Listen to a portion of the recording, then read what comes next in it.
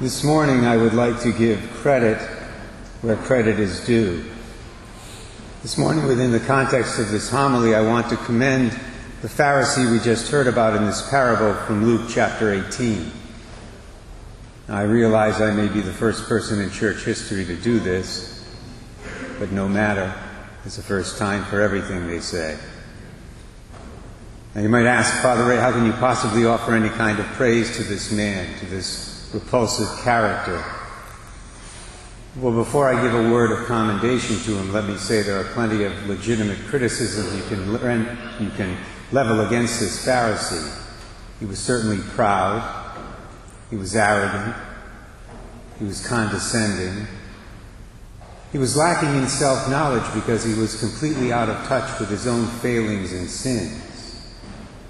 He was also judgmental, in the sense that he not only condemned evil actions, which is what we are supposed to do, he also condemned other people by pretending to know what was in their hearts, which is something we must never do.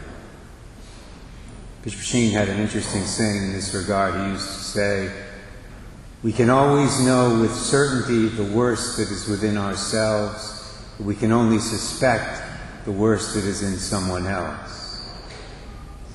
Well, unfortunately, this Pharisee had it backwards. He was completely blind to the worst in himself, and he thought he knew with absolute certainty the worst that was in other people. You know, it's interesting. His prayer would have been perfectly acceptable if he had said, "I give you thanks, O God, that by your grace, and your grace alone, I've been able to avoid certain sins in my life. I praise you, Lord, for your goodness and mercy."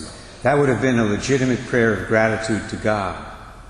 But instead, his prayer consisted of condemning other people, like the tax collector, and patting himself on the back as if he had been able to avoid certain sins by his own power. And yet, in spite of all these negatives, my brothers and sisters, I must give this Pharisee credit for one thing. At least he was only proud of his good and virtuous actions. In this parable, he commends himself for avoiding certain sins, for fasting, and for paying tithes, all of which are praiseworthy endeavors. It's good to avoid sin. I highly recommend it. It's good to fast. It's good to pay tithes. It's good to give 1/10 of your gross income to charitable causes.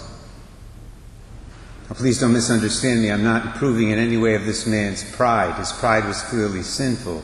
But I am saying that at least he was proud of doing things that were good.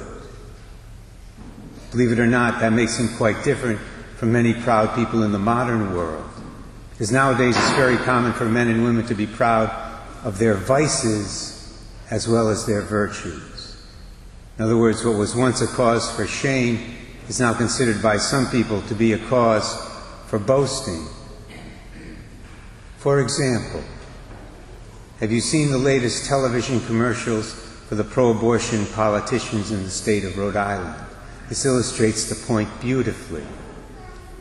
Now, I know these politicians like to call themselves pro-choice. That expression, pro-choice, is absolutely, positively meaningless.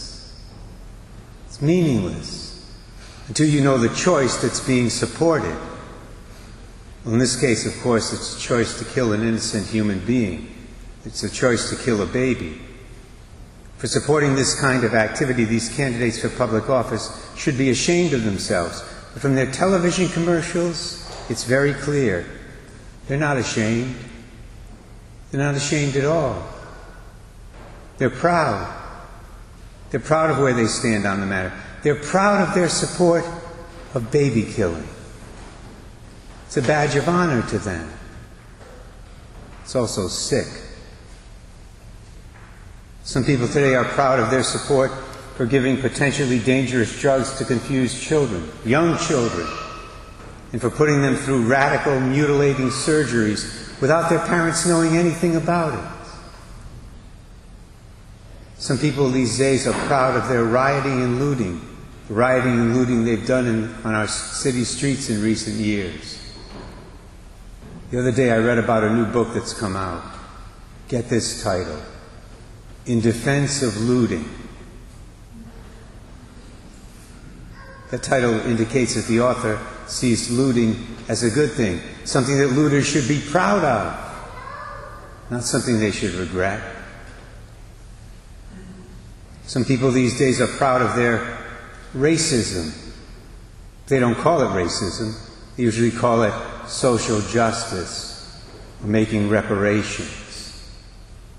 In effect, they blame all white people for the sins of some white people, especially, I dare say, if the people in question are white policemen. They're a big target, which is just as wrong as blaming all black people for the sins of some black people. Both attitudes at their root are racist, and both, sad to say, are all too common in our country right now. The reality is there are lots of sins that people are proud of these days. Their drinking exploits, their sexual exploits, their shady business deals, their lack of charity toward others.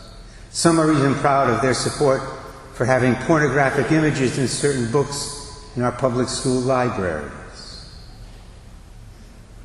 So, my brothers and sisters, before we point our finger at the proud Pharisee in this gospel, we need to take stock of the condition of our own house.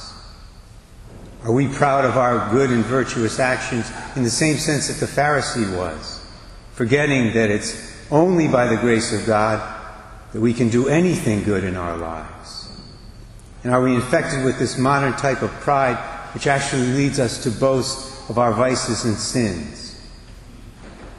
We all need to examine our consciences on this matter, because pride is the most subtle and the most prevalent of all the deadly sins.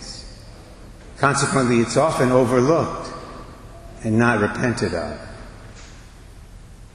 St. John Climacus, who lived back in the 7th century, tells a story that illustrates just how difficult this sin can be to identify. I'll leave you this morning with his words. St. John Climacus wrote, "An old man, very experienced in these matters, once spiritually admonished a proud brother who said in his blindness, 'Forgive me, Father, but I am not proud.' 'My son,' said the wise old man, 'what better proof of your pride could you have given than to claim that you were not proud?'"